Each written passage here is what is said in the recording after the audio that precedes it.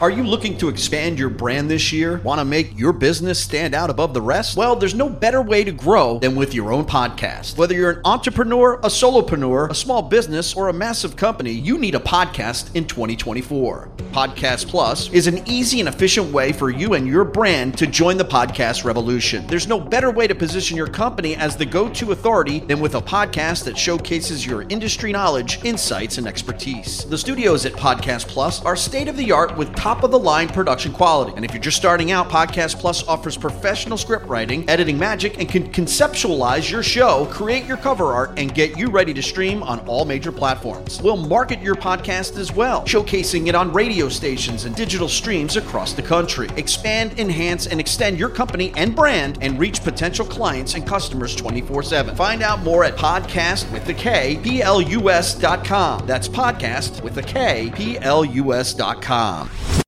This show will begin shortly after these messages from our advertisers. Advertising is what keeps the show alive. Your support means they'll continue to advertise, and the podcast will continue to be free. This statement has not been evaluated by the Food and Drug Administration. This product is not intended to diagnose, treat, cure, or prevent any disease. Are you in bad pain? You know what I mean. Your knees hurt, your shoulder hurts, and your back. Oh my God, your back. They're constantly killing you. And I'm sure you've tried every pain pill or cream available at the drugstore. Am I right? Well, here is something you haven't tried. Pain Absolve. Pain Absolve is not available in any drugstore. The only way to get it is by calling today. We're so confident that it will work for you that we offer a free bottle with your purchase. No prescription needed. And best of all, each purchase comes with a money-back guarantee. Call now to find out how you can get Pain Absolve and get rid of your pain. Call 800-261-0783. That's 800-261-0783. 800-261-0783. Call today. 800-261-0783. Are you lacking a little something between paranormal and abnormal?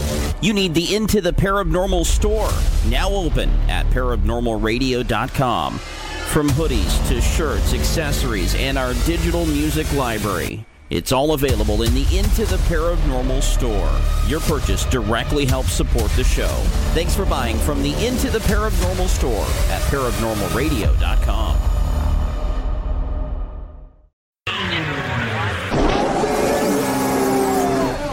Major sighting here. All over the place. Holy. Paranormal. Somewhere between abnormal and paranormal. I see dead people. Kind of an eerie feeling. Are we alone in the universe? Is Bigfoot real? How the hell do you evict a ghost? And will disclosure ever be reality? There's no smoke screens here. I want the truth! Can we really trust them? You can't handle the truth! Hello? Hello? Watch your step. Hide under your blankets. Whatever you do, prepare yourself for what you're about to hear. Traveling into the witching hour from the cold, dark depths of a secret dungeon somewhere deep in the remote Pacific Northwest. You're riding into the paranormal. T-minus 5 hours and counting. In fact, just a little under for those of us here on the West Coast until we bang the pots and pans like we used to do when we were kids. I'm not sure if I'll be doing that for this year, but it certainly was fun back in the day. And what a way to ring out 2016 and ring in 2017 with a star-studded lineup tonight. We've got the likes of the wonderful Preston Dennett and the fantastic John Titor. Or Titor if you prefer, but Titor if he prefers. And he should know because it's him, and he's on the program tonight. Preston Dennett coming up right now. Of course, if you haven't heard of Preston Dennett, he is a ufologist or a UFO investigator. And after his friends and family started, well, basically sharing their experiences with him about all sorts of paranormal occurrences, they run the gamut. He's an accountant by day, a ghost hunter, as he says, by night. And he literally does go after more than just ghosts. So over the last, it's been 30 years since Preston Dennett has been on this quest doing what he's doing. He's interviewed well, hundreds, and talked to at least 1,000 witnesses of so much paranormal phenomena, we couldn't even cover it in the course of a 2-hour program, which we did back on August the 28th. For those of you who want to rewind and catch that program, it was episode number 174, for those of you who want to look it up that way. Preston Dennett, author of, well, just a plethora of books and articles. And we're going to be focusing on his work tonight as found in Not From Here, Selected UFO Articles. It's a Volume 2 effort. And the kinds of stuff that you're going to hear on the program are unlike I've ever had before. I got to give you credit, Preston, because you're not talking about some of the subjects that many people just would ever have probably heard of in many cases. I know I had a few people say, you're talking about what tonight on the program? Alien drinks and whatnot. So I want folks to hang around because the stuff that we're going to hear tonight is unlike even some stories that I have heard about over the years of doing many of these shows, talking with many people, and actually even with Preston once before. So I want to start with the UFO investigator's disease, because you are a UFO investigator, and at times, Preston, that can be maybe a little bit dangerous. I mean, we have heard about Men in Black sightings and whatnot. What is UFO investigator's disease? Yeah, this is something I kind of ran into with the Whitley Strieber case. Ed Conroy, a mainstream journalist, heard about Whitley Strieber and decided he was going to expose him as either a fraud or a legitimate case. He found the case very interesting, and so he immersed himself in the whole Whitley Strieber's case. And as a result, he started to have encounters, and not just encounters. I mean, he ended up having some pretty dramatic stuff happen to him, including missing time, blood spots on his pillow, tapped phones, black helicopters hovering over his house, this sort of thing. And he coined the term UFO researcher's disease. And I thought, wow, I instantly thought of some other cases like this. I know that Ray Fowler, around that time, had come forward and said, I'm not only a UFO investigator. He's responsible for the Betty Andreasson case, and of course a lot others. He's highly respected, real pioneer in the field. And he said he's not only a UFO investigator, he's had experiences too, which he actually denied for quite some time, but turns out fit this whole profile. He had visitations in his bedroom, close-up sightings of UFOs, the whole deal. And I thought, oh my God, Bud Hopkins had a sighting, and that's how he got involved. And I started going down the list of researchers, and I found that pretty much all of them were in bed with this phenomena to some degree. Brad Steiger, good example, saw an alien outside his bedroom when he was a little boy. Got independent corroboration of it later as well. Richard Boylan, he claimed to have been taken on board a craft and seen gray-type aliens. Bill Hamilton, same type of thing. Leo Sprinkle, one of the first people who ever actually even used hypnosis to uncover amnesia episodes, missing time with abductees. He started to remember stuff that happened to him and eventually came out and said, you know what, I was taken on board. They told me I was going to be very important, doing very important work, teaching people. They showed him the star fields. They showed him the planet Saturn. So yeah, it goes on from here. And what really got me to write this article, Jeremy, is it started to happen to me. And mind you, I have never seen anything growing up.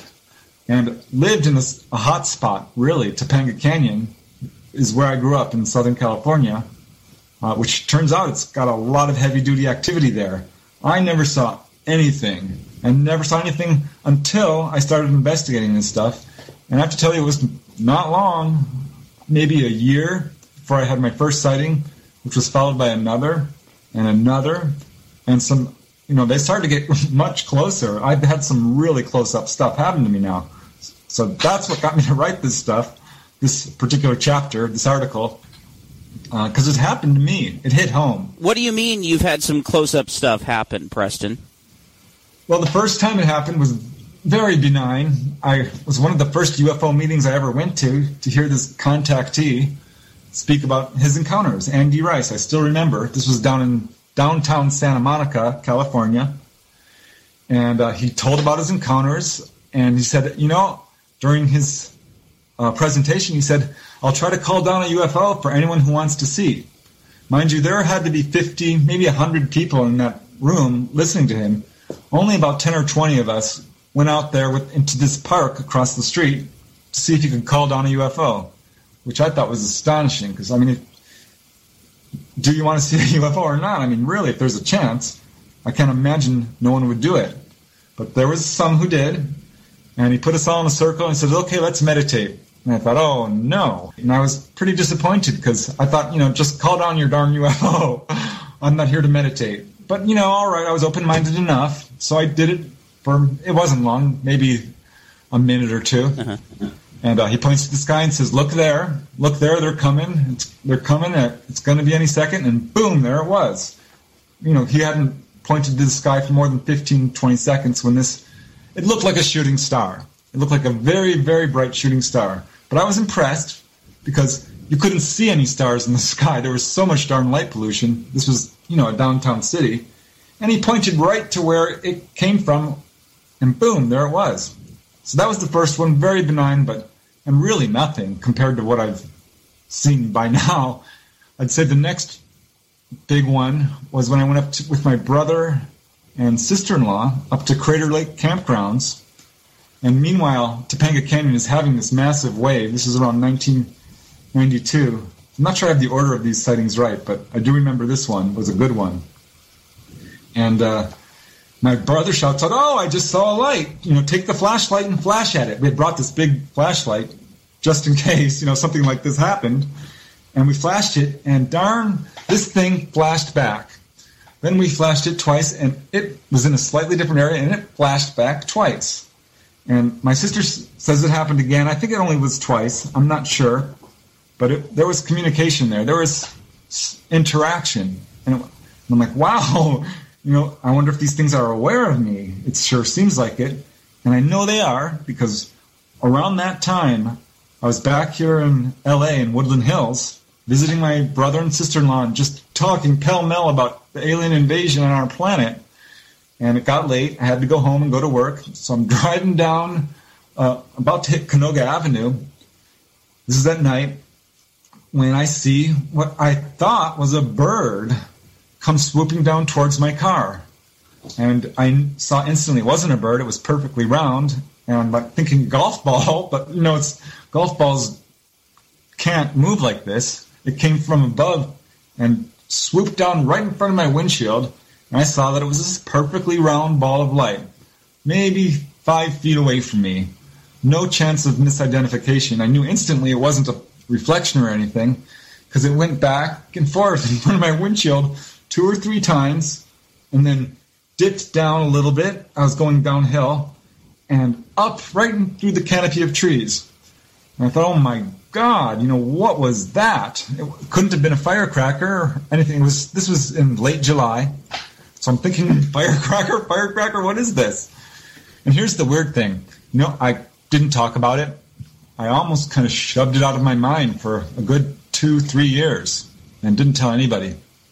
I can imagine why not, Preston, because they probably, if you tell it to the wrong person, I can imagine their reactions. Have you ever been threatened for doing the work you do, telling the stories that you do? Well, sort of. I'm going to say there has been some stuff that I have to question. When I got involved in this subject, right away I started to have phone problems and mail problems. And I tell you, anytime I sent a UFO book or article, if it came back, rejected by the publisher or the magazine or whatever, it was opened. And pretty much always. And I remember my sister came home with me once, and I was about to open my mailbox. I'm like, you watch and see, you tell me what you think of what is in my mailbox right now. And I opened it up. She's like, well, your mail's opened. And I'm like, yeah, it is. So I wondered about that. And I don't know, because I can't really say. I mean, maybe it was just badly handled.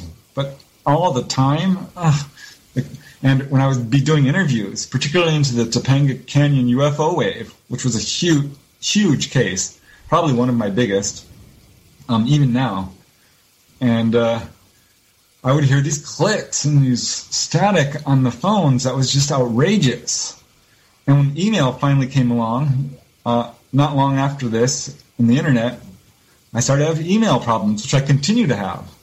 But I can't really point to that as saying this is direct interference. What I can point to is a direct threat. It was a phone call I got from some government guy who gave his name. Honestly, I don't remember what it was. I was a pretty young man at the time. Let me see, I was in my mid-20s. Had just started doing the UFO research, really putting myself in. Doing the Topanga Canyon UFO investigation, and he calls me up and says he's a colonel, and he worked in the war, and he did top secret satellite mapping going on with me. And then finally shifts to the reason he's calling, and he says, "You're the UFO researcher, right?" And I'm like, "Yeah," thinking, he's going to tell me something interesting. He says, "What you're doing is dangerous." And I'm like, "It is?" He says, "Yeah, you don't know what you're getting into. You have no idea. There's all kinds of dangerous things in here that you shouldn't be looking into." And I'm like, "What?" And he wouldn't get specific.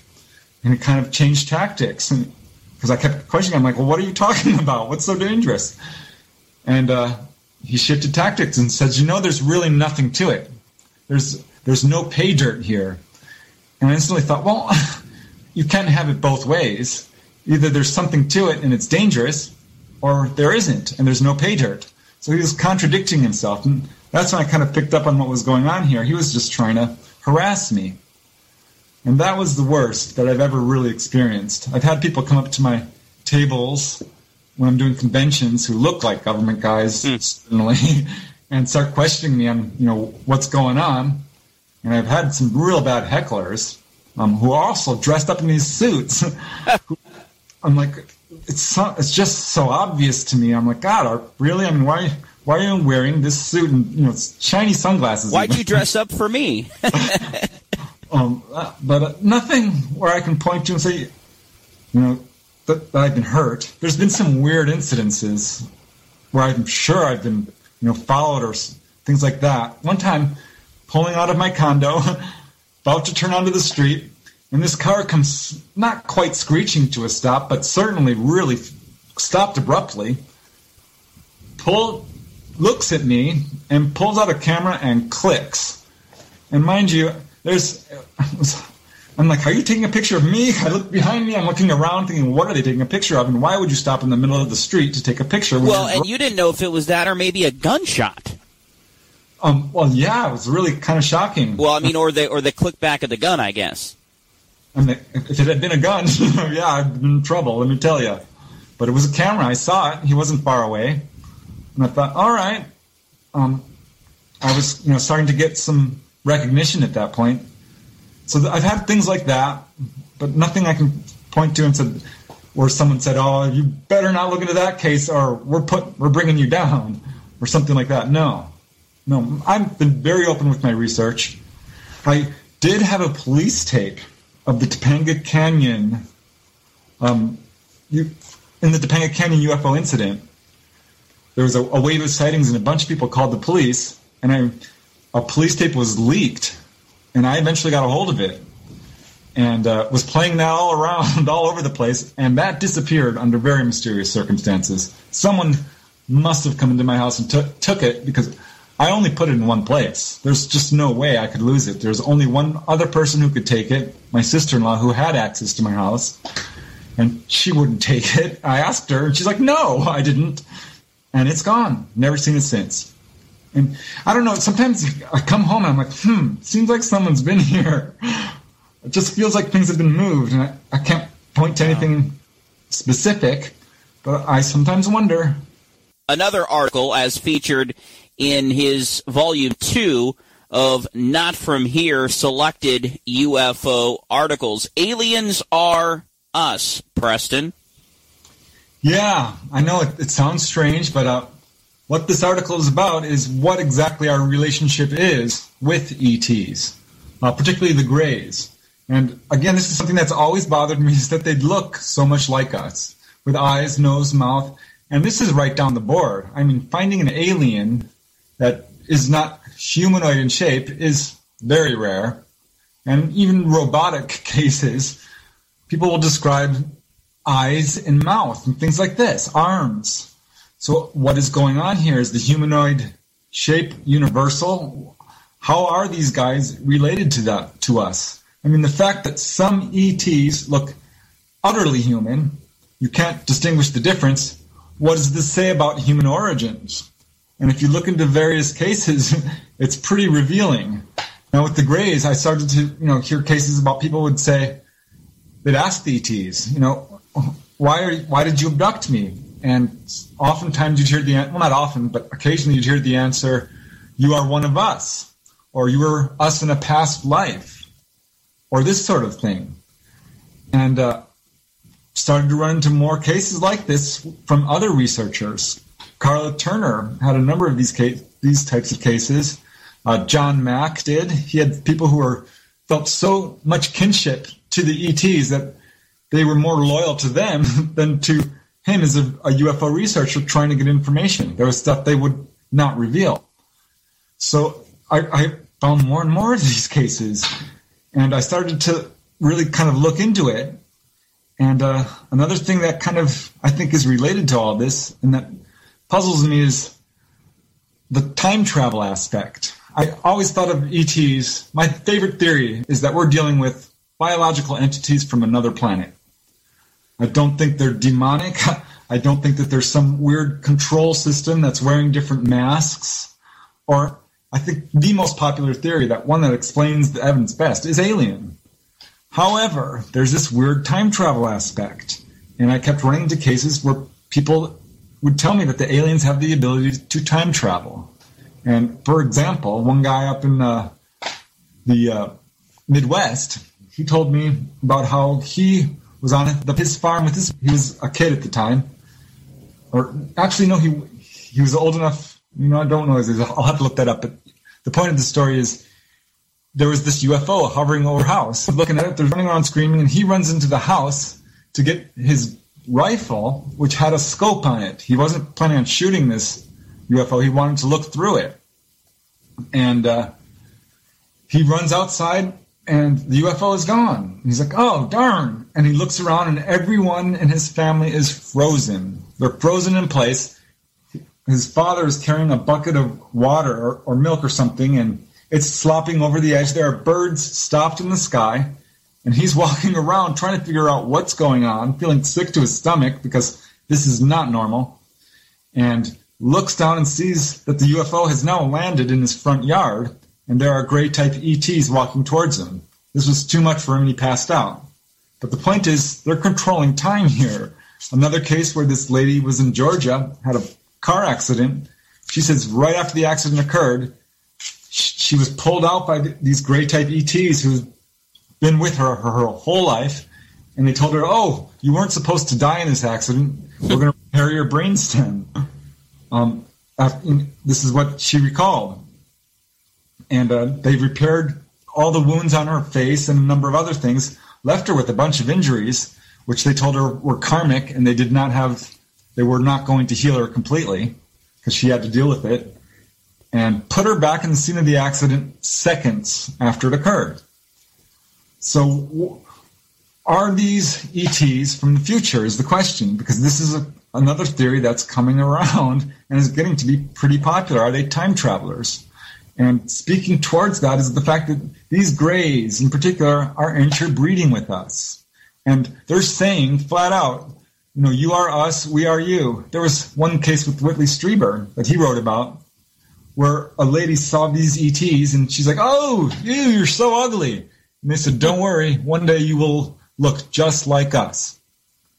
So what's going on here? Are these aliens from another planet, or are they our ancestors, our children, so to speak, many generations removed?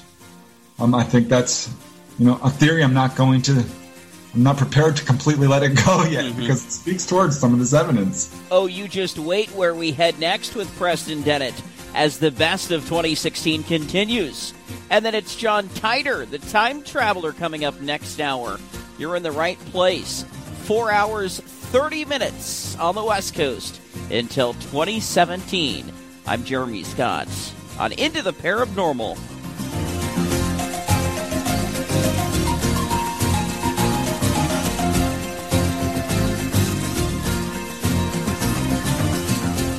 On Twitter, follow @Paranormal Show for everything Into the Paranormal.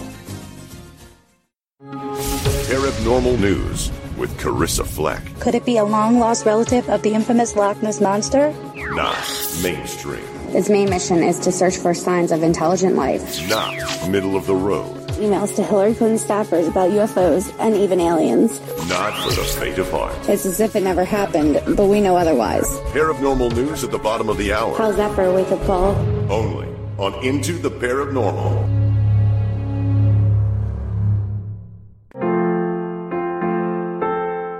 Profile America, Saturday, December 31st. On this New Year's Eve, some 322 million Americans of all ages and backgrounds are ready to greet the year 2017. 100 years ago, the U.S. population was just about 102 million. 50 years ago, it was around 198 million. The 2010 census counted just under 309 million people. To show how the nation is growing, New Year's Day will be the birthday of about 10,800 newborns, the first of whom will be reported in the media. These new arrivals will be joined by others, the 3,085 or so international migrants adding to our net population every day. And there's plenty to draw from. The population of the wider world outside the U.S. is reckoned around 7.3 billion people. The men and women of the U.S. Census Bureau wish you a happy, safe, and prosperous new year. This is Into the Paranormal, 24/7, powered by Radionomy at ParanormalRadio.com. Paranormal News, I'm Carissa Fleck.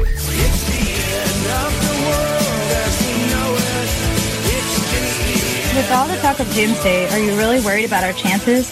Dr. Fergus Simpson, a cosmologist at the University of Barcelona, says the human race has a 13% chance of surviving the end of a century.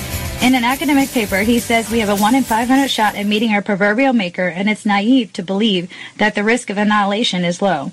He believes humanity will spell the end more than a natural disaster and points to the states with nuclear weapons.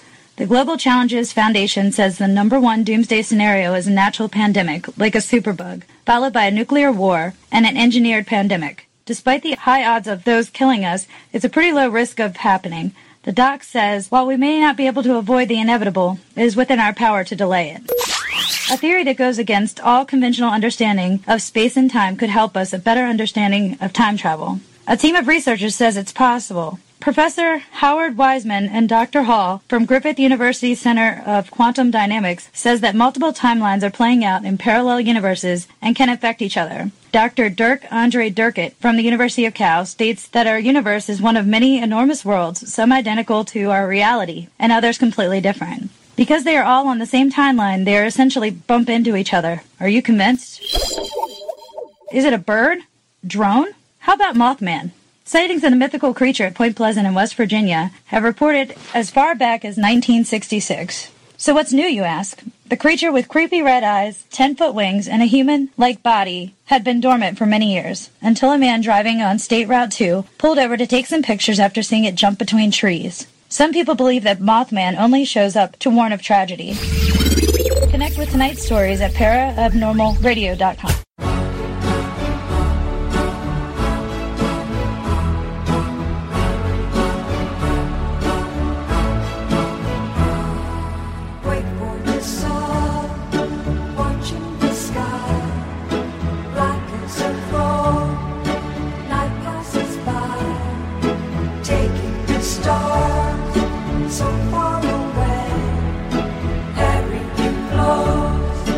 Here comes another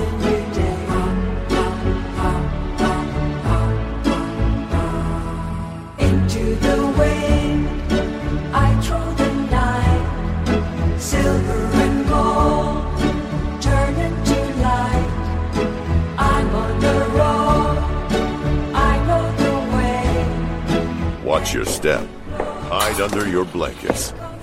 Whatever you do, prepare yourself for what's coming through your speakers into the Paranormal. Could our ancestors be aliens?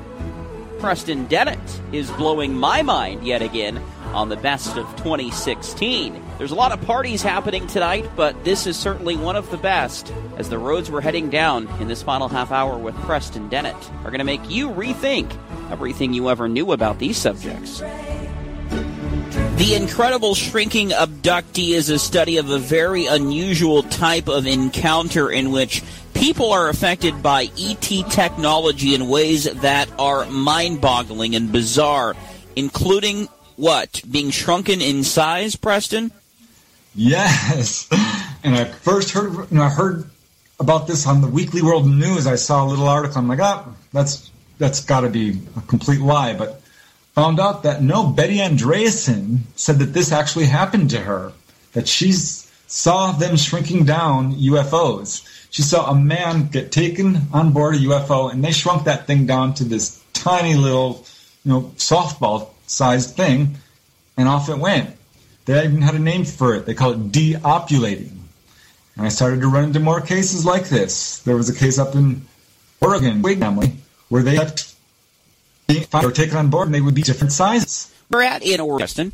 Molalla, Oregon. All right, just outside the Portland metro area, about 45 minutes or so. Yeah, another really amazing case. So there's a number of cases like this. And not only that, there were cases of people in Wyoming. There was the case of Carl Higdon, really well-known case. He comes upon this UFO while elk hunting, and an entity, by the way. And this UFO is box-shaped, and it's not big. It's maybe 10 by 12 feet. It's pretty darn small. But he's taken inside it, and this thing is huge. He says it's absolutely enormous. So these guys can skip across light years. They can control time, and they have control over space to a certain degree. There's a lot of cases where UFOs are changing shape, where they're starting out as a ball of light, and it expands into a mother ship. And I've talked to people who've been on board when this happened. There was one guy I interviewed who had a case. He's a medical corpsman in the Navy. He was actually taken off his Navy ship and into this giant UFO, which was piloted by the praying mantis type ETs, one of the more rare types I get. Yeah. These are 15 feet tall. Just absolutely, I'm not exaggerating. One eyeball of them was the size of a basketball. He said they were milk white, sat in these large kind of stone ceramic chairs. He didn't look at them until the very end of the experience.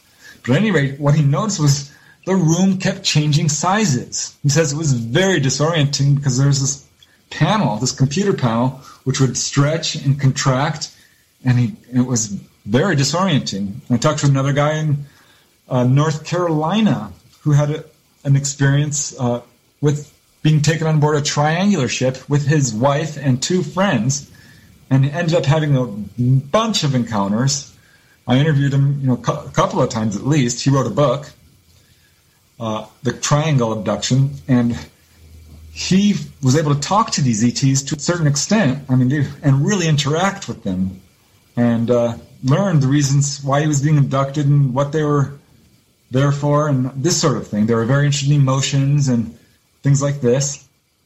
And he started to become curious about the size of the ship, because it was so darn big, but other times it seemed smaller.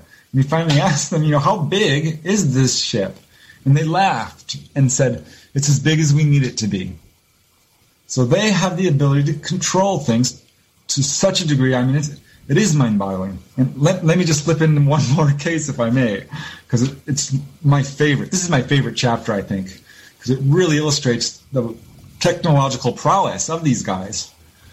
There's a case investigated by Leonard Stringfield, the crash retrieval guy, really respected researcher, and he talked to this guy in the Army whose job it was as a photographer, and he was taken on this top-secret mission to photograph this UFO in I believe it was a California air base. He's told to photograph the outside of this UFO. His specialty was photographing metal and things like this. So he's photographing this UFO, which he said was saucer-shaped, about 20, 30 feet across, not big. And they asked him to go inside and photograph that as well. And he walked inside and his eyes bulged out because this thing was huge. He says it was so big that you could not have taken a rock and thrown it across and hit the other side. Much bigger on the inside than on the outside.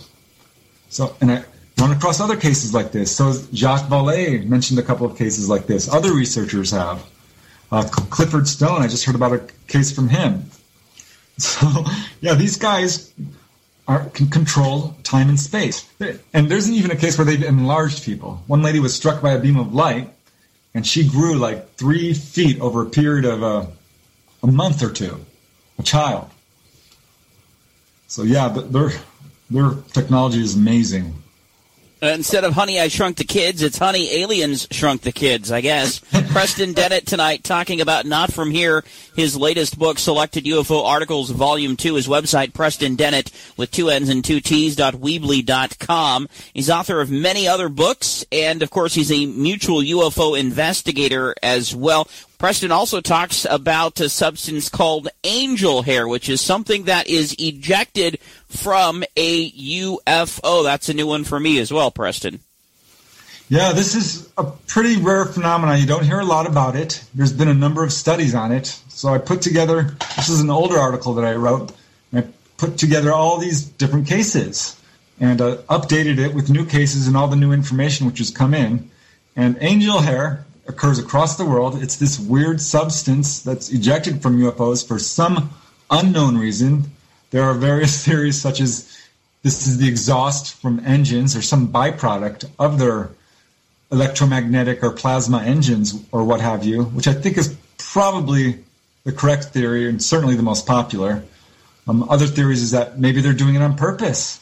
Maybe this is to have some effect on people or on our atmosphere, or something like this, which is certainly possible.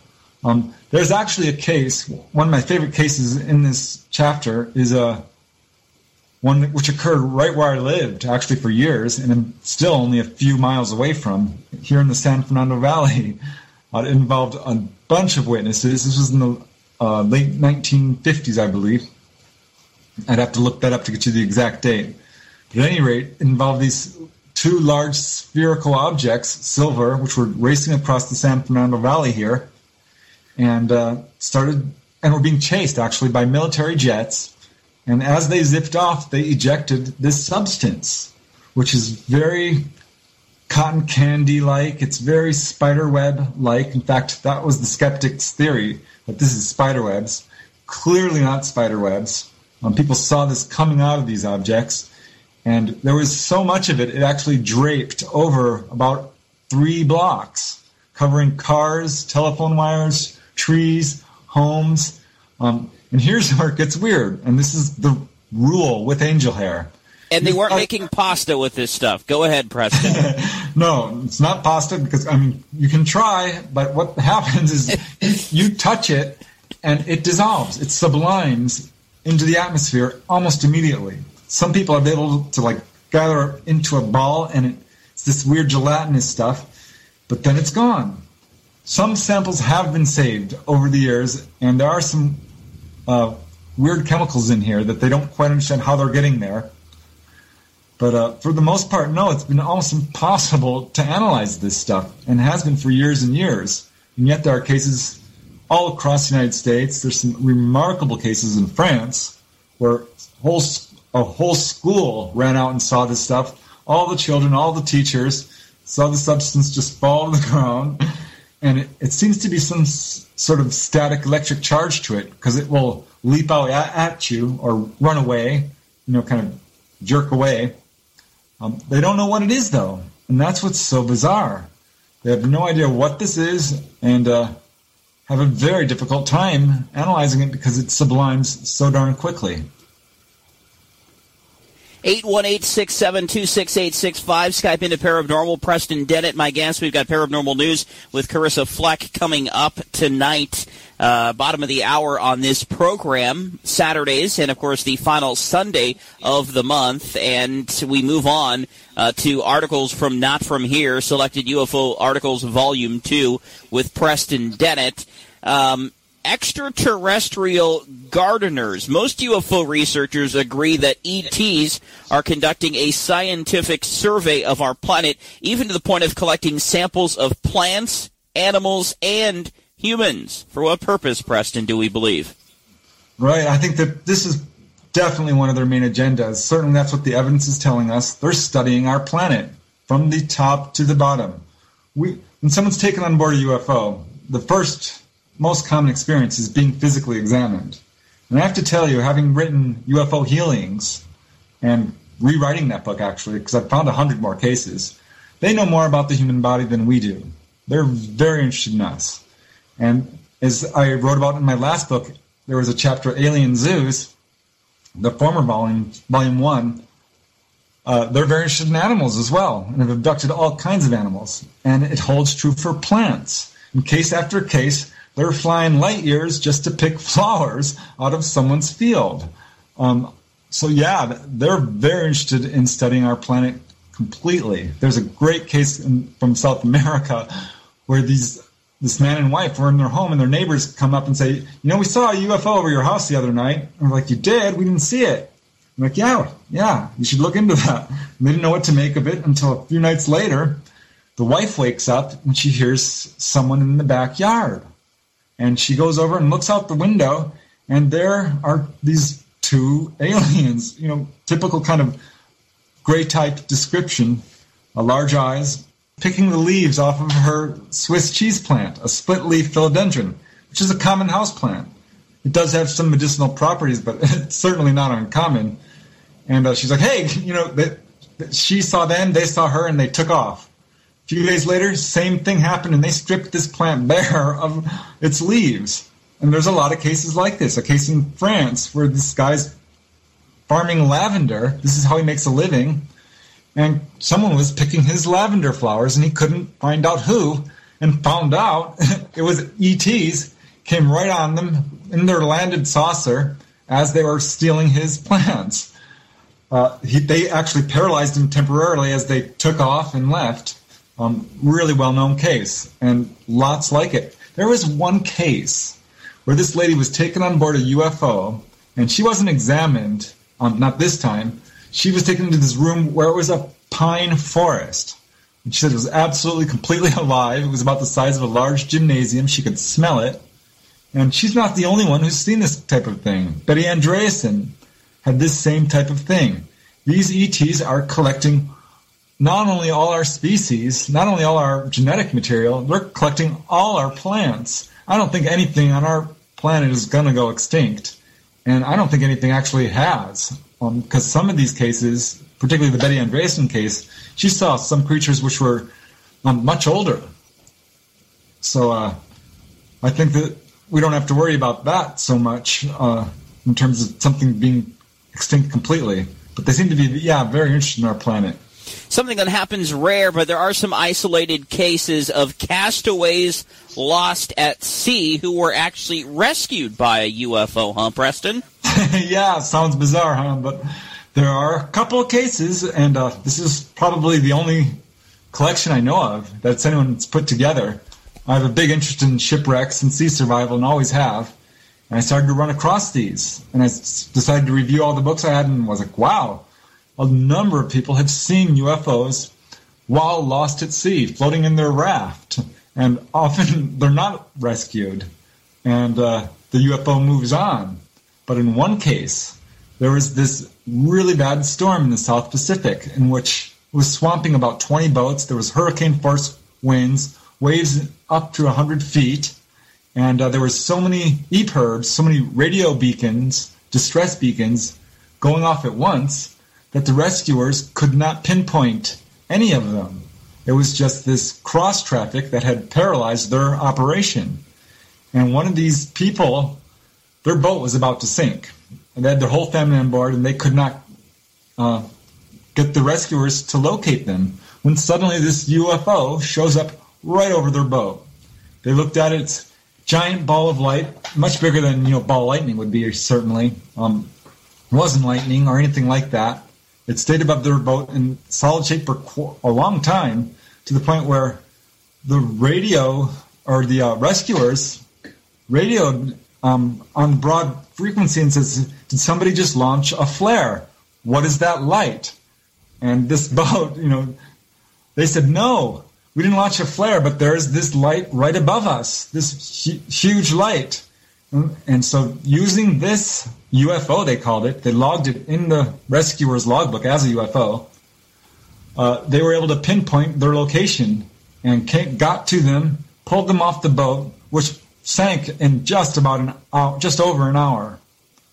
So it's a remarkable case, and it wasn't the only case of a UFO helping out on that particular storm, because after the storm played out, some people had died in this tragedy.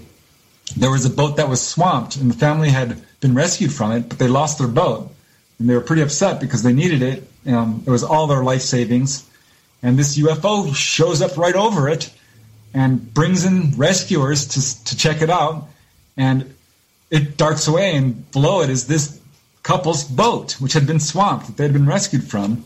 And so the rescuers were able to retrieve this boat due to this UFO intervention and save these people, a lot of hassle in terms of, recovering their funds. So yeah, it's a strange case. Most people who see a UFO at sea, while lost at sea, aren't rescued, but in this case, they were. And two very disturbing scenarios, but two very similar scenarios are outlined as well in your book, Volume 2, Not From Here, Preston Dennett, my guest. The UFO breathing pool, in which abductees are forced to breathe in a liquid, and in a scenario known as alien drinks, they're actually told to drink liquids. Yes, both are relatively uncommon. They turn up pretty regularly. Well, at least they're giving them something cool to drink, but yeah, well, the breathing pool is not so fun, because what happens is people are taken to this liquid, which is apparently not water, because it sort of slides off them and doesn't get wet. What we think they are like Jello. We think they're perfluorocarbons, because oxygenated liquid of some kind. Because what's happening is they go inside these pools. In some cases, they're submerged and enclosed. In other cases, they're allowed to just kind of lie in it and submerge themselves and told to breathe this liquid. Other cases, they're put in sort of a chair device where this liquid starts to rise up around them. And always the theory has been, well, this is to protect them from gravitational influences when the ships are moving around, which really doesn't make sense, because when people are aboard UFOs, there's no sense of movement, and they're finding themselves in very distant locations on occasion, and there's no sense of movement at all. So apparently they've overcome that problem. I think there's other theories raised, is maybe it's medical or something, or maybe it's got something to do with measuring the human body. By filling in all the empty spaces, you can measure the actual accurate volume. But the truth is, we don't know what this is. And this is uncovered by pretty much every major researcher. David Jacobs has cases. Yvonne Smith. I've run across a couple of cases myself.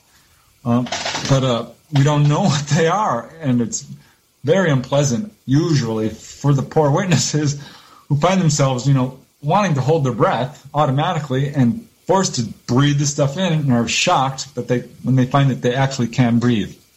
It's very bizarre. Mm-hmm. But very drinks, yeah. Very, very disturbing. Yeah, not fun for the most part. I think I'll pass on that one. But you probably wouldn't be given a choice, Preston, I imagine. Yeah, that seems to be the case.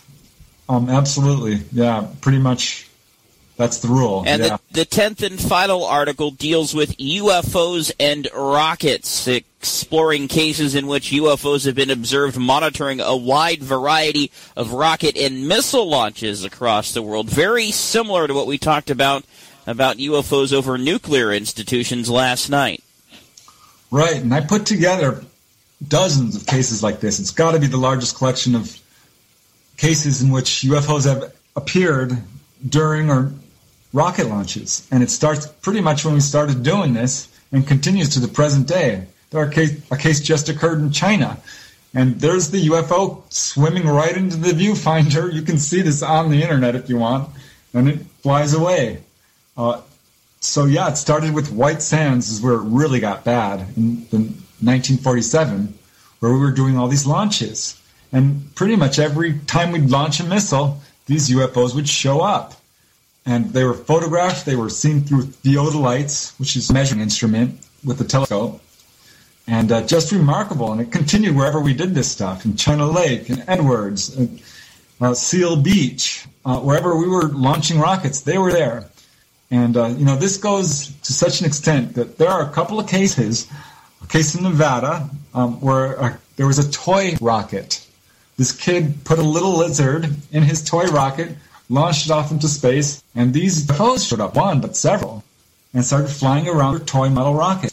So the point being is they are monitoring our ventures into space. I mean, don't even get me talking about the moon missions, which is similar, but a completely different subject, which same problem.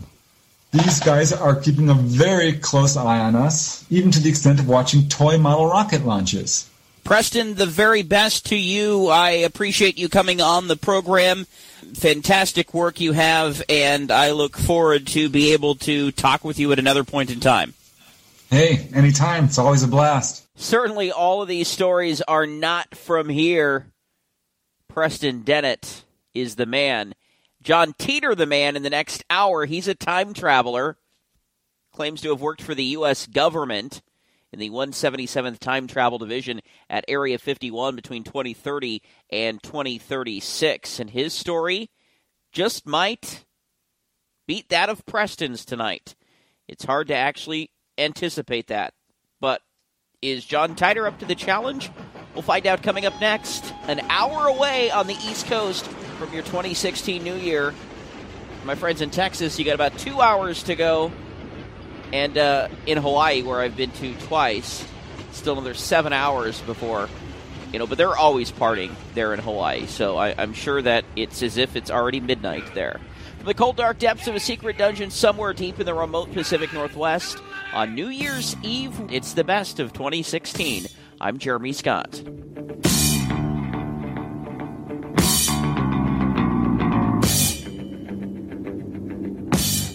Subscribe to Into the Paranormal on your favorite apps. iTunes, Google Play Music, Spreaker, Stitcher, and more at ParanormalRadio.com. When we grew up and went to school, there were certain teachers who would hurt children any way they could. By pouring their derision upon anything we did, exposing every weakness, however carefully hidden by the kid. What have we here, buddy? Individuals and businesses with tax problems, listen carefully. Do you feel like you're losing control over your finances? If you owe over $10,000 in back taxes or have unfiled tax returns, we can help you take back control. The IRS is the largest and most aggressive collection agency in the world, and they can seize your bank account, garnish your paycheck, close your business, and file criminal charges. Take control of your tax problems now by calling the experts at Tax Mediation Services and take advantage of the Fresh Start program and new laws that may allow us to negotiate a settlement for the lowest amount possible. Our team of tax attorneys and enrolled agents can stop collections and get you protected so you can take control of your financial future. Tax Mediation Services is accredited by the Better Business Bureau. Call now for a free case review and a price protection guaranteed quote. Call Tax Mediation Services now at 800-616-4530. That's 800-616-4530. 800-616-4530. You're traveling into the paranormal, powered by Radionomy, 24/7 at ParanormalRadio.com. Listening to Into the Paranormal is always free, but transmitting it is not. If you'd like to help us, click the PayPal link at ParanormalRadio.com. Just look at what we've done in the past few months with your support. So if you like this program, how about loving it by clicking the PayPal link at ParanormalRadio.com. Let me ask you a question. Are you getting enough? I bet you'd love more, right? Well, AdamandEve.com wants to give you more with 10 free gifts. First, you'll get a sexy surprise for her. Second, a specially selected toy for him. And third, a little something we know you'll both enjoy. Plus, you'll get 6 full-length adult movies on DVD. And number 10, free shipping on your entire order. So what do you have to do to get your 10 free gifts? It's not hard. Just go to AdamandEve.com and select any one item. It could be an adventurous new toy, sexy piece of lingerie, or anything you desire. Just enter offer code GIFT21 at checkout, and you'll get all 10 free gifts. Go check out AdamandEve.com today. Select one item and get 10 free gifts, including free shipping, when you enter offer code GIFT21. That's GIFT21 at AdamandEve.com.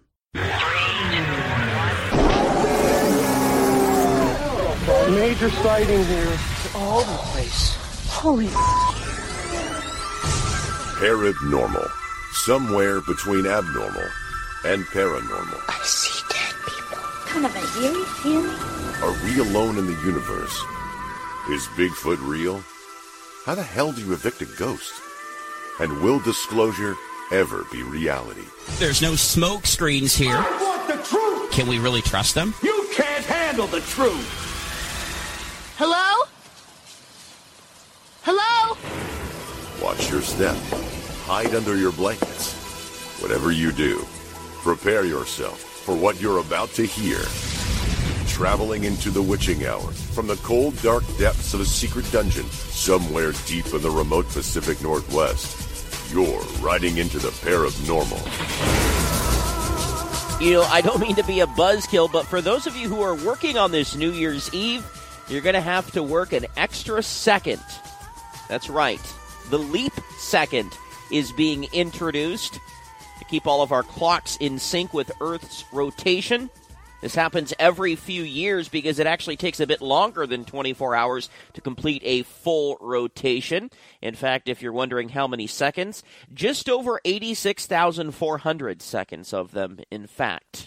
It's probably something you didn't know about, but ever since leap seconds started getting added in 1972, there have only been 17 out of 44 years that have not included the extra second. So watch it.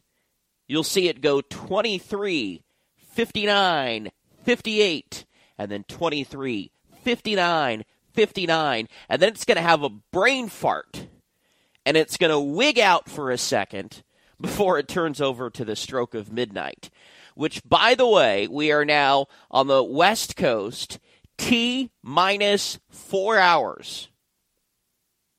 Coming down the home stretch are you partiers, you revelers in the Eastern time zone, as you're getting ready to watch the ball drop in Times Square in New York City.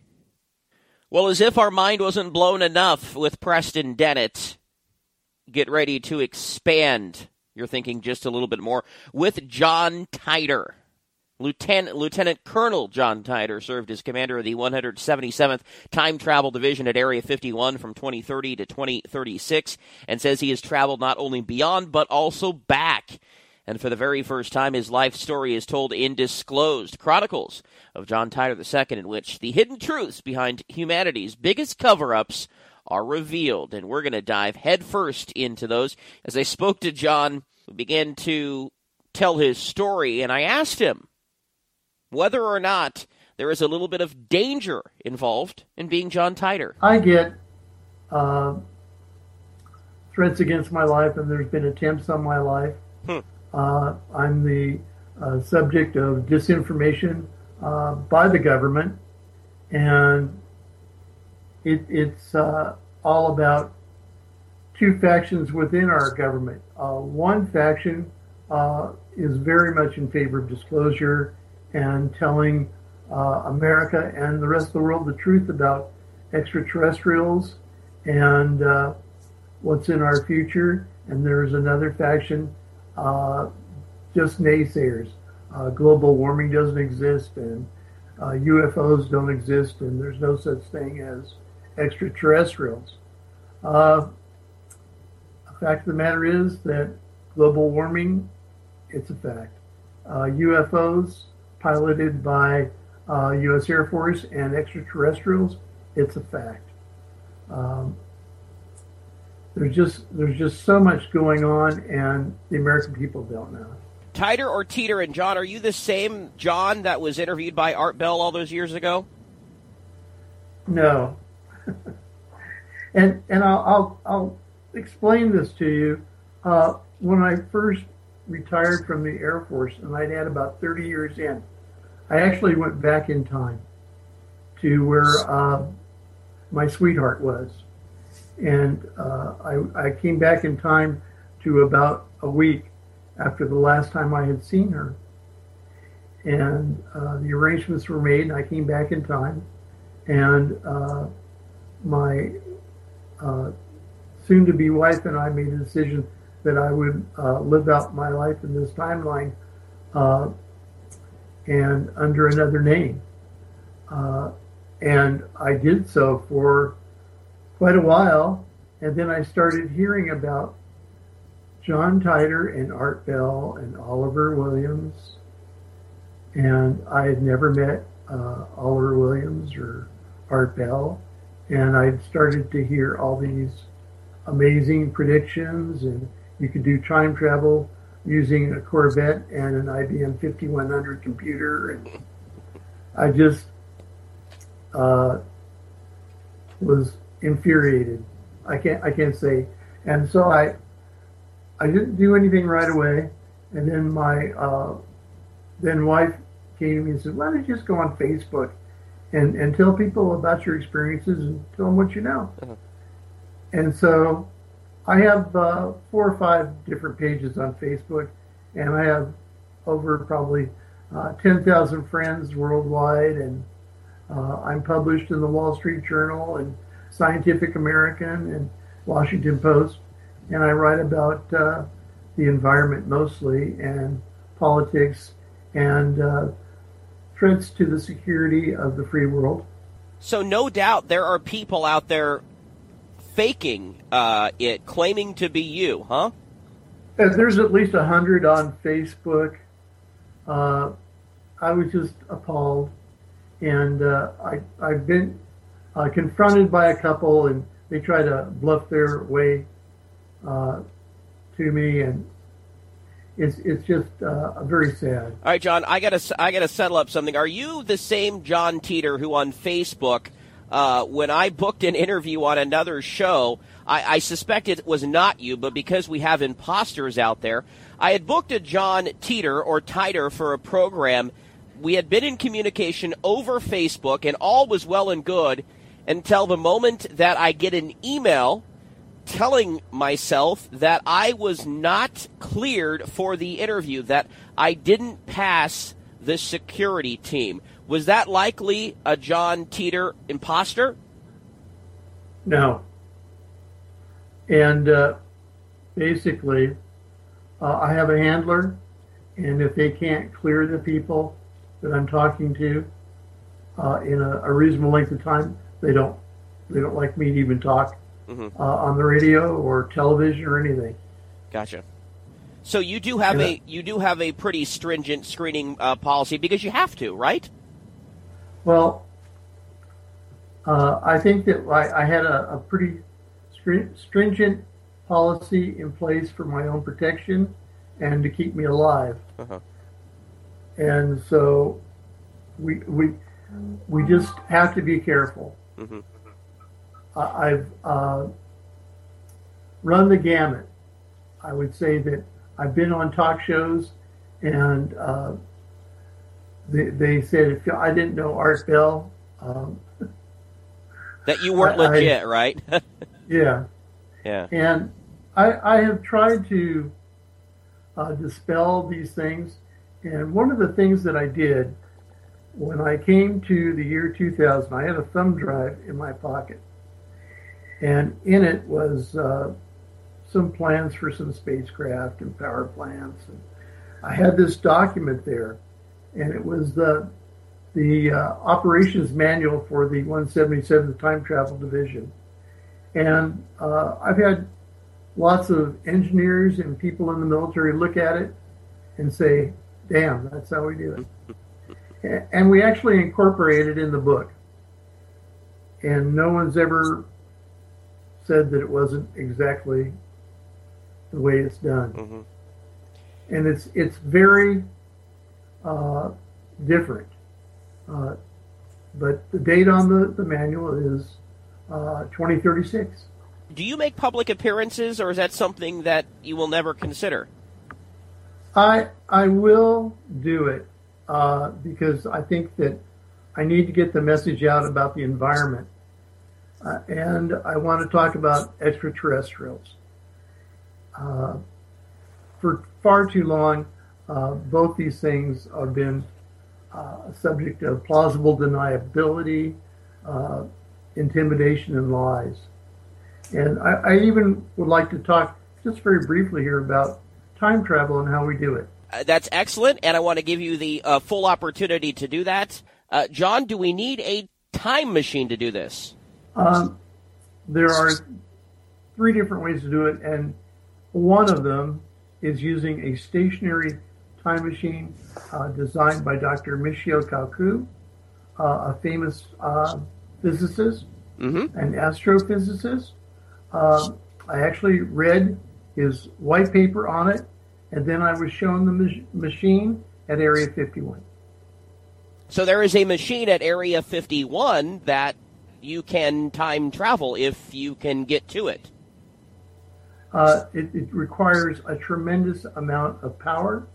Most of the facility is underground, but he wrote the paper, and I've since I read the paper originally on the internet.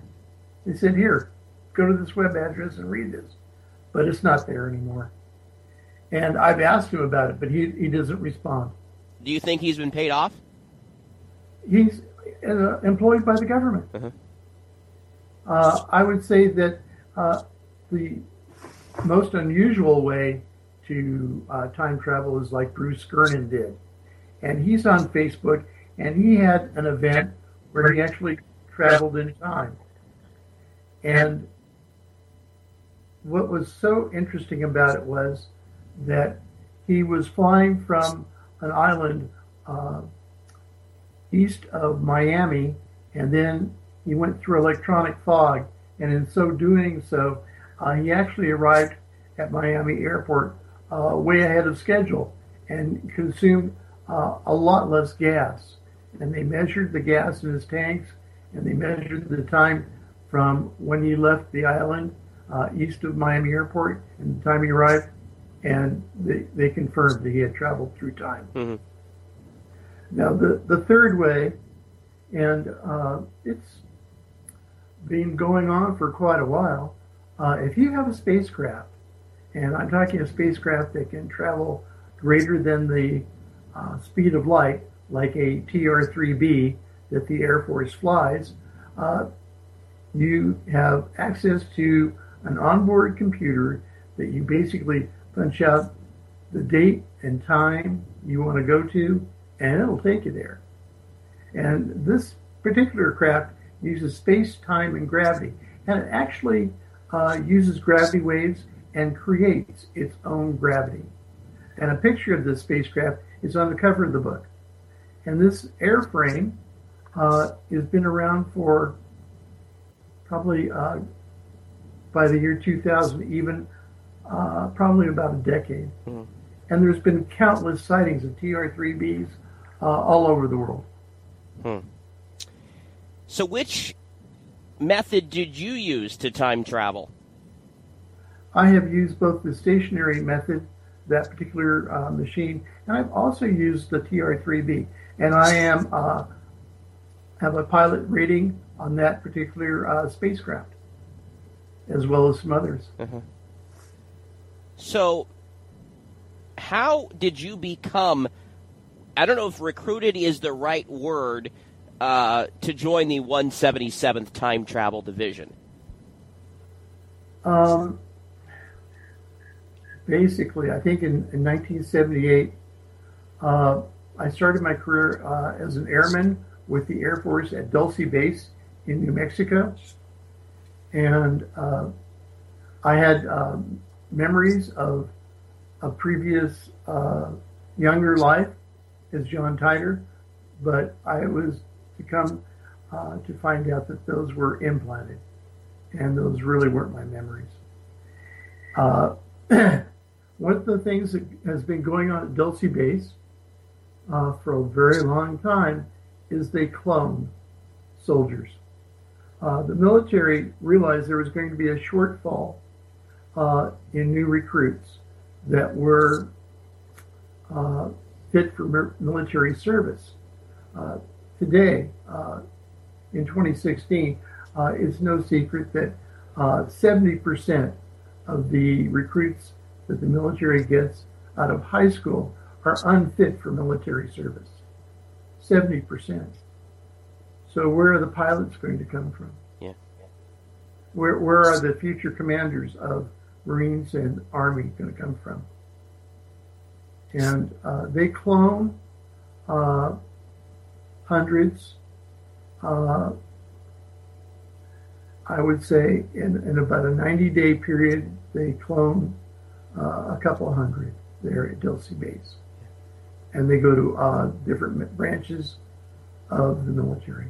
Julius sent a message to the Facebook page at Paranormal Show. I think he just clicked into the program, and he heard you say you've traveled the TR-3B method, which is that triangle flying object, also the stationary method, and he would like to know what the stationary method is. I know you just talked about that, but can you give us a recap?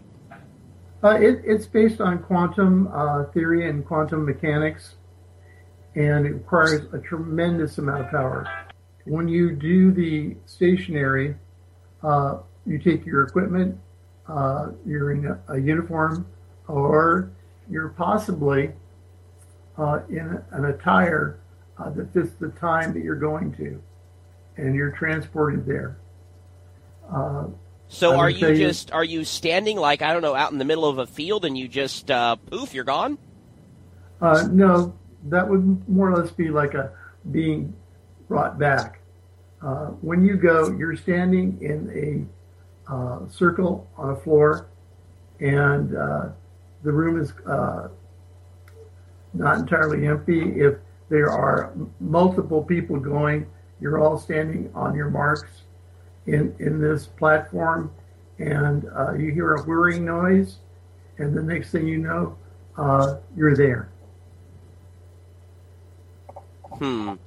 Can anybody time travel, or only a select few? The way that it was done at the 177th is that you were called a field operative, and field operatives went under very extensive training in language schools and things like this. They were proficient in martial arts, but essentially, in the very beginning, when the government started doing time travel, it was all about observing and reporting and not interfering in the timeline. And this went on for quite a period of time. And I had proposed that we, in some instances of catastrophic situations or disasters that had befallen the United States and our NATO allies, that we could actually try to prevent these catastrophes and natural disasters. 2030 to 2036, does that mean you were time traveling over what we know as 6 years here in this dimension? I think I went on a couple of missions in that time. Yeah. But very quickly, I had knowledge that no one else seemed to have, and we'd lost field operatives too. It's very risky, and occasionally we'll lose them and not even be able to recover their bodies. And that happened a few times. But I was promoted to general, and so basically I handed out the missions. But the requests for the missions, they were called projects, and they usually came down from the Joint Chiefs. Mm-hmm. So it's a different kind of thing. What was it like living in the future? A lot hotter than it is today. Wow, so global warming. Yes, and one of the things that I find appalling is that so many people are living in denial, and they think that we're just going to party on like we are. We've basically trashed the oceans, and we're trashing the atmosphere. The icing on the cake is when the seas start to rise. The North Pole right now is no longer locked with ice. It's an ocean. And the seas are going to rise. The Greenland ice sheet is melting, and the South Pole is melting. But at the South Pole, that's a landmass. And interestingly enough, they're finding pyramids and the remains of a civilization that I believe is from the Anunnaki. As far as living in the future when it is a lot hotter, John, do we still have a president, a commander-in-chief? We do. But I would say that because of what's actually going on right now between Trump and Hillary, the office of the presidency is greatly diminished. And the real power of this country is centralized in Congress between the majority leader of the Senate and the Speaker of the House. And what we are living in right now is an oligarchy. The country is run by Mitch McConnell and Paul Ryan. I find it incredulous that Hillary Clinton is claiming she's going to do all these things for the American people when in fact she's never done anything for anyone, and neither has Barack Obama. And that is because the Congress controls the government. Mitch McConnell and Paul Ryan consistently do not work with the Obama administration. Any evidence that you were able to collect, or since you were in a role of a general promoted within the government as the commander of the 177th Time Travel Division, you probably were not allowed to document, were you? They had a policy about what I wrote down, and I had a journal that I kept daily, and I would write things down, but the journal wasn't mine. It belonged to the government. You know, even when I'm on a spacecraft, I make daily entries into a journal. So what did John write in those journal entries? Well, I think you're starting to get the idea. Just wait where this conversation heads when the best of 2016 continues with John Titor. I'm Jeremy Scott. ParanormalRadio.com is the place. I want to thank our fine radio affiliates, Valentine Radio, WLRU, and a new one that we'll be announcing very, very soon, along with our very, very important and loved streaming partners. We couldn't do it without you. Radionomy, TuneIn, Spreaker, Stitcher, iTunes, Google Play Music, and more. From the cold, dark depths of a secret dungeon somewhere deep in the remote Pacific Northwest, the best of 2016 continues with John Titor next. Away from the internet, but got minutes? Hear the show for free on your phone. Call 641-793-7154 or 515-605-9553.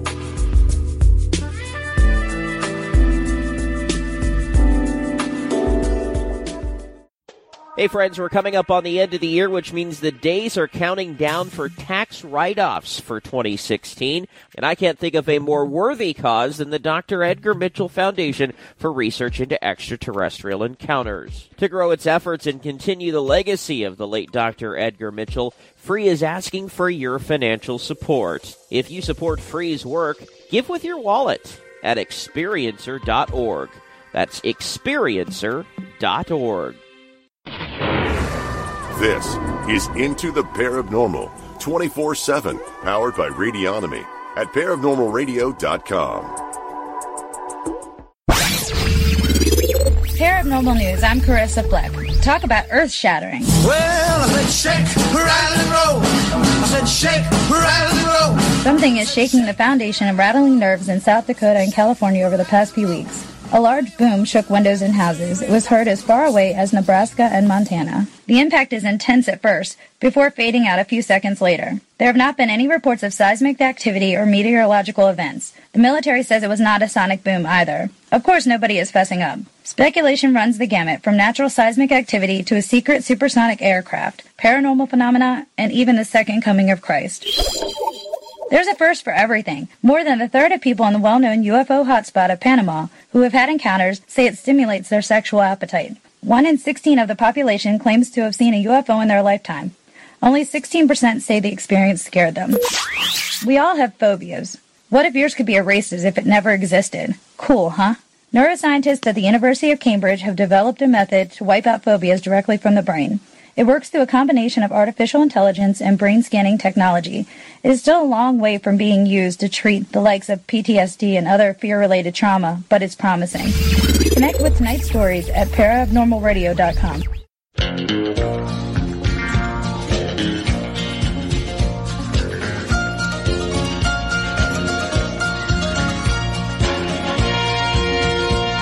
An old cowboy went riding out one dark and windy day. Up on a ridge he rested as he went along his way. When all at once a mighty herd of red-eyed cows he saw plowing through the ragged skies and up a cloudy draw. Their brands were still on fire and their hooves were made of steel. Their horns were black and shiny and their hot breath he could feel. Into the Paranormal, somewhere between abnormal and paranormal. It's the best of 2016 with John Titor, co-author of Disclosed, Chronicles of John Titor II. I live in a compound in Palmdale. It's about 2 acres with a helipad and several buildings and 2 chain link fences around it with concertina wire. And I have guards and dogs, and the guards are armed. We had an incident here, I think about a month ago, Jason? Maybe about a month ago. And we had someone pull up to the front gate, and they wanted entrance, and they thought that they knew me, and they wanted to come in and talk to me. And it's not the way to do it. Get out of the truck, and he did. And then he had what we thought was a weapon, and they loosed the dogs on him. And the sheriff comes in, gets him. That's what happens. So this is everyday life for you, huh? About every 90 days, I think. And then my handlers, they've said that I'm moving. And next year I am definitely moving to someplace else. I've liked it here at the compound because I'm close to Palmdale International Airport. I can go over there, get on Janus, and go to Area 51. Or I can drive out to Edwards and meet with people out there.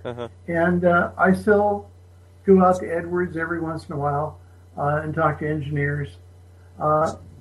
It's fascinating to me that flying from galaxy to galaxy is not a perfect science. And they're still working on the bugs. So, John, if you don't mind me asking, who pays for this? Do you pay for it? Were you compensated to pay for it, or is the government paying for it? The government pays for it. They basically made me an offer to reinstate me in the Air Force, and I have dog tags and an ID card now, and my wife too. So we both consult, and probably 3-4 days a week. Sometimes it's as little as 2 days a week. It just depends. Whatever they want. What is it like for you in public? I go out in public. It just depends on the circumstances. If I was going to someplace where definitely there'd been an announcement made, I probably would I have a bodyguard.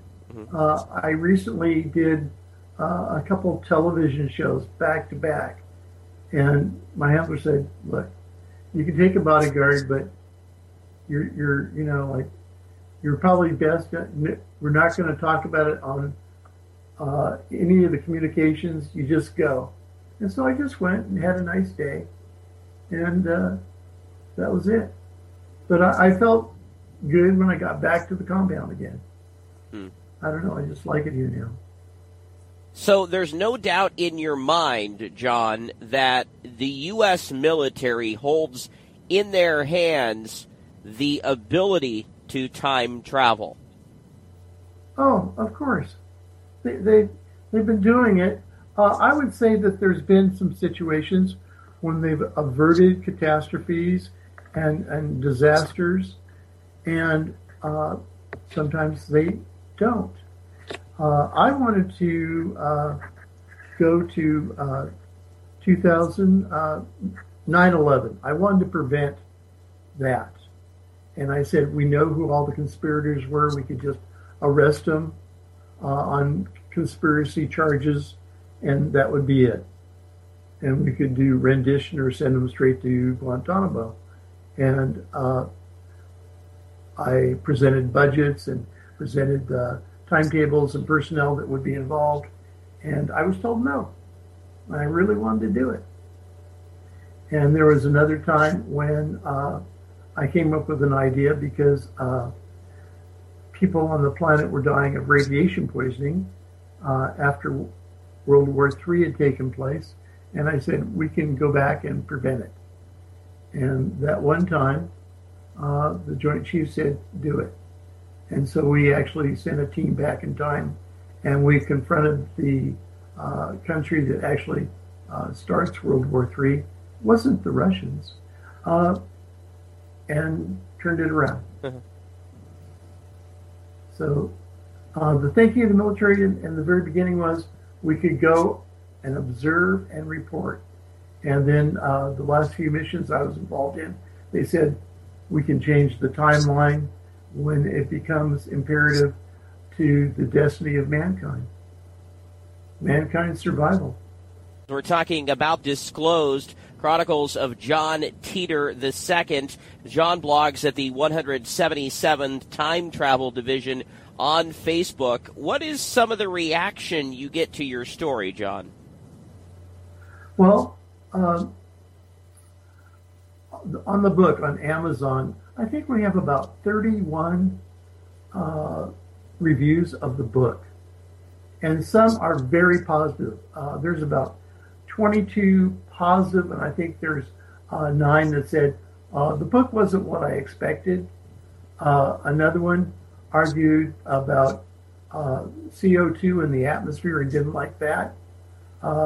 Then the way that we presented the book, specific missions and specific years, we take the reader to 2030, we take the reader to 2050, and we explain what the world is like in 2050.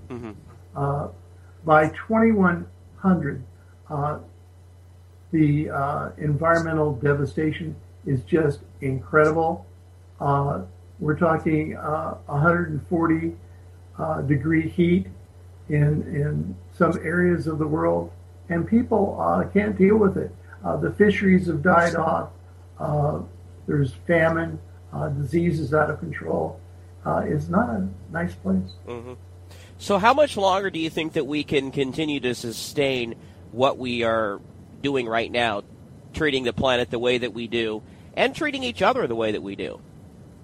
Well, in Scientific American, there was an interesting article not too long ago, and occasionally I do write for Scientific American. They said they projected when the krill die in the oceans, and that food chain that depends on the krill dies off, that will be the door slamming in the face of a lot of people. And they suspect by 2100 there'll be a tremendous die-off of humanity on this planet. Now, the plain fact of the matter is we have 2 off-world colonies But neither of these colonies are self-sufficient. They depend on space freighters from Earth to sustain themselves. It takes a long time to get a colony that is self-sufficient. They can use the resources of the planet and actually not require outside help. So the situation is that the Earth is getting warmer. The off-world colonies aren't ready to go on their own. And very likely, mankind as we know it will expire on planet Earth by 2100, maybe 2200 at the latest. And then the off-world colonies will fail. Now, I don't know if you saw the news this past week, but Elon Musk, who's the founder of SpaceX, came out and revealed the interplanetary transport system, or the Heart of Gold, that he says by the year 2022 will be able to transport either 100 tons of supplies or 100 colonists up to the Red Planet by 2022, which is going to beat NASA there by 10 years. And the goal is to start a human civilization up there. What do you think? I don't think it'll make any difference. There was a civilization on Mars. The Anunnaki had civilized that planet, and there was hydrogen bombs going off all over that planet, and they fled. And the Anunnaki had colonized the Earth, and they were attacked, and they fled the Earth pretty much. The last bastion that I know of for the Anunnaki is on Nibiru, and I have been there. You've been to Nibiru? Yes. So it actually does exist. I know that there are many people that say, there's no evidence of such. Well, it would be the 12th planet, or it would be the 10th planet if Pluto was still regarded as a planet, not a dwarf. So, but I went there on a diplomatic mission, and I got to see their cities. I got to meet their people, and they're quite tall. I got to see the way they live. It was very different from what we live. They don't have homelessness. Everybody gets a job if they want it. Medical care is free for everyone.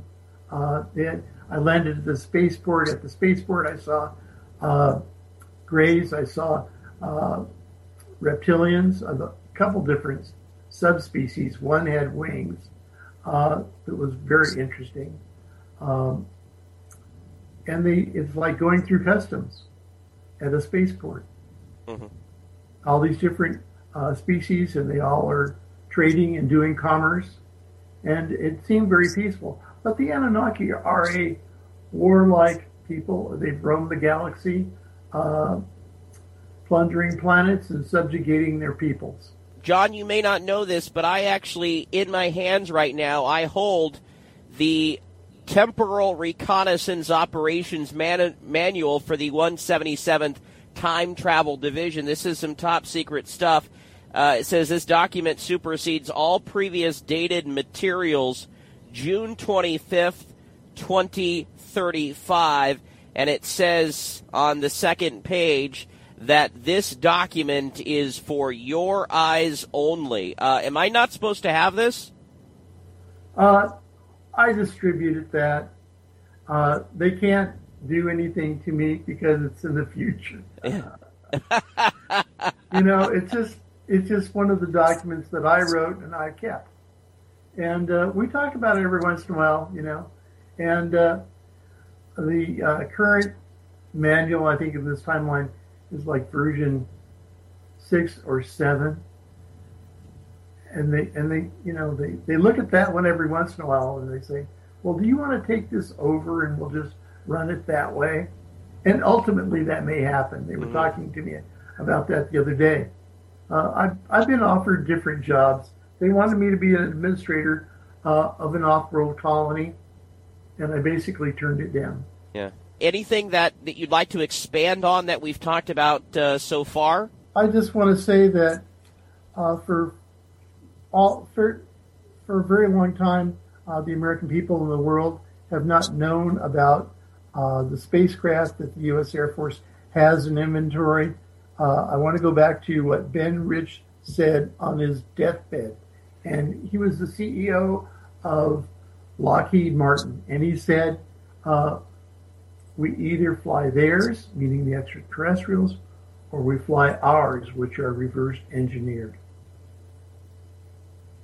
And no one's ever disputed that statement or disputed the manual that you have. Mm-hmm. I'm curious, John, if you have any knowledge, or if it might even just be a personal belief, if something to this extent, whether as big or maybe even bigger, is happening right now. I think that there are some things that are going on right now. A lot of people are talking about Nibiru, and they think it's going to hit the planet, and I want to assure them that it is not. Well, thank you for that. It's not going to happen. And the other thing that's going on is that we're moving towards a civil war in some ways. This Black Lives Matter movement is very detrimental to the American people. And the American people need to get behind our country and our flag. And I don't think that anyone should take a knee during the national anthem. I do not either. Well, this is certainly boggling my mind tonight. Would you say that it's common, John, that we are living on another timeline, many of us, but we don't know it? That's very likely. The timeline has been changed a few times. And basically, you wouldn't necessarily notice it when it happened. One of the things that I noticed was that it used to be that evidence regarding JFK's assassination was going to be held by the U.S. government till 2036. And then, quite recently, it was changed to 2017, next year. And it's a very subtle change. So things are going to change in the near future with that respect in particular. But I think there are subtle changes made to the timeline all the time. We talked about in the news, there's this hangar at Area 51 that through new satellite imagery has been pictured in just actually the last couple of days, which shows a hangar that's about 200 by 200 feet, very, very tall. It shows very significant progress. And in 2006, there was another one of these facilities that many say house Northrop Grumman projects like a spy drone. Are you aware of any of this, John, considering you were involved in the 177th Time Travel Division at Area 51? Oh, they're going to burn me for saying this. There's a starship in there with warp drive. Oh, so the warp drive that I guess NASA is trying to confirm, it is real. Yeah, warp drive, it's real. And so how long would it take to get to Mars with this warp drive? Pretty quick. Quicker than anything in our 30 days? System, it would be like just a few days. But the interesting thing is you get going so fast, and then you have to put the brakes on so you don't, run smack dab into the middle of a meteorite or a planet. So it's not that quick a trip. And you have to achieve an orbit that's safe. So I would say that you could get it down to a week easily and be in a safe orbit or even a stationary orbit, orbiting a specific part of the planet. Not a problem.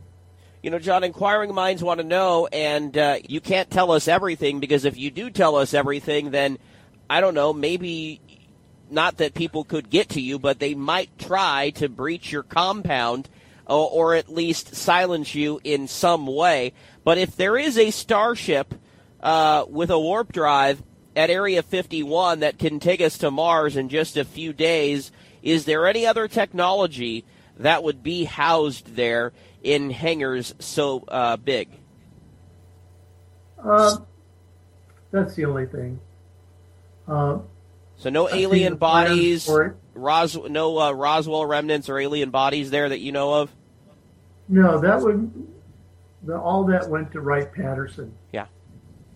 And basically there's a below-ground facility there of several stories below ground. I saw the Roswell crash vehicle there. I saw bodies there. I've seen extraterrestrial weapons there. At Wright-Patterson? Yes.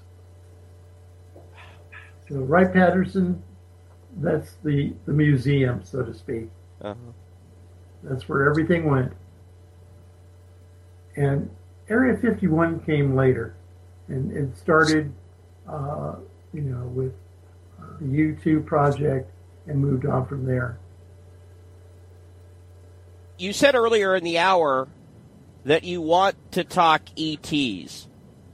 Have you seen extraterrestrials besides the bodies you mentioned at Wright-Patterson? Tall whites, gray aliens. And reptilians? Reptilians, yes. Actually, Barack Obama has had reptilians on his security detail. What? And they've been photographed. You didn't know that? No, my mind is blown. Oh. I could send you photos. And Jason's seen the photos too. Jason, what? Most recently, I had a video clip sent to me by a friend, and it showed a gray alien greeting a man off the coast of in Spain. And this video was very good. And you can see the gray alien greeting and using telepathy to talk to this man. And if you'd like, I can send you a copy of that video. Oh, you are darn right. I would like to see that. So have my people get with your people in that sense, John. Jason, what do you know about genetically engineered cloned super soldiers, John? I think that there are tens of thousands in our military and in the secret space program. And these soldiers are physically fit. They use more than just 10% of their brain. They are basically super soldiers.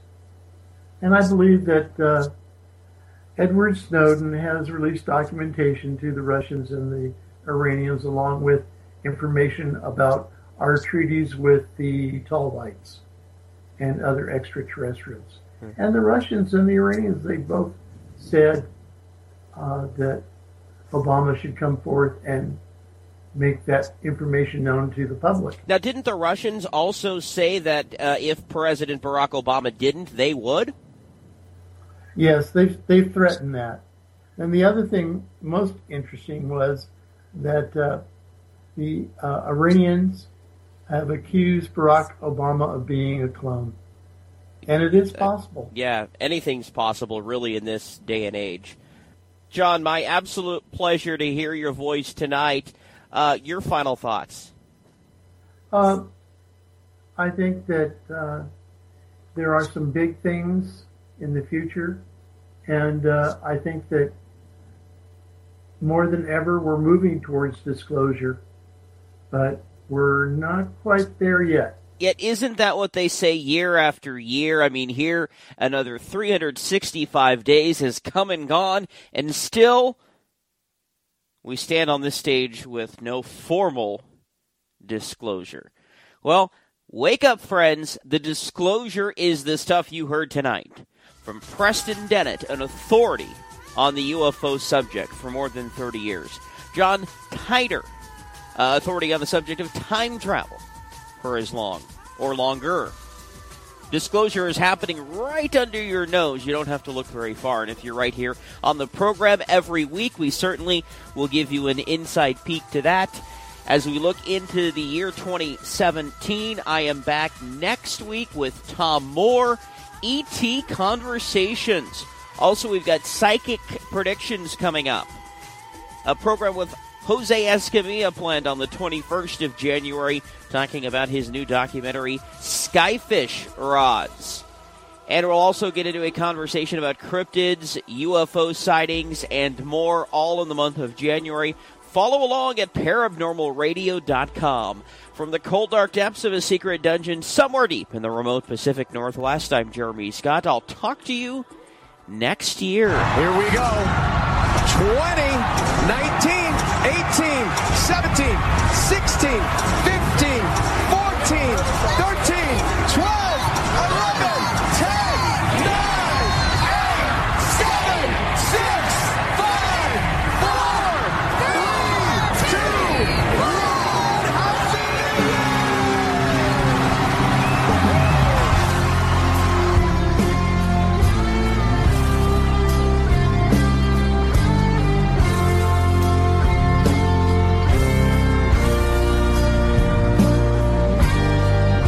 Into the paranormal. Thank you for supporting our advertisers. It keeps the show free for everyone. This statement has not been evaluated by the Food and Drug Administration. This product is not intended to diagnose, treat, cure, or prevent any disease. No offense, but are you a little fat when you look in the mirror? How would you like to learn the secret to losing 3 to 5 pounds a week without joining the gym or going through any crazy diets? It's called Body Sculpt RX. For the last 2 decades, we've helped countless people lose thousands of pounds. And now, it's your turn. Learn how to lose weight with one simple phone call and no prescription needed. You'll see an amazing difference in a matter of days. Don't believe us? We'll offer you a risk-free money-back guarantee. So, if you're ready to start losing weight, call right now and get a free month supply with your first order of Body Sculpt RX. Call now. You have nothing to lose but the pounds. 800-395-4207. 800-395-4207. 800-395-4207. That's 800-395-4207. You've heard me talking about My Patriot Supply for a while, and things aren't getting any easier. From global conflicts and unstable supply chains, when shelves run on empty, you don't have to panic. Choose peace of mind with their 3-month emergency food supply to keep your shelves and your stomach full. In an emergency, you won't have the time, resources, and ingredients to prepare your meals in the way you're used to. But you can get a leg up with My Patriot Supply. It's a 3-month emergency food supply. You don't have to skimp. It's ready when you are. It's disaster-proof. And no food boredom here. 20-plus flavorful food and drink varieties. My Patriot Supply is offering a special deal for Into the Paranormal listeners when you go to paranormalradio.com/food. Get your My Patriot Supply today from paranormalradio.com/food. That's paranormalradio.com/food.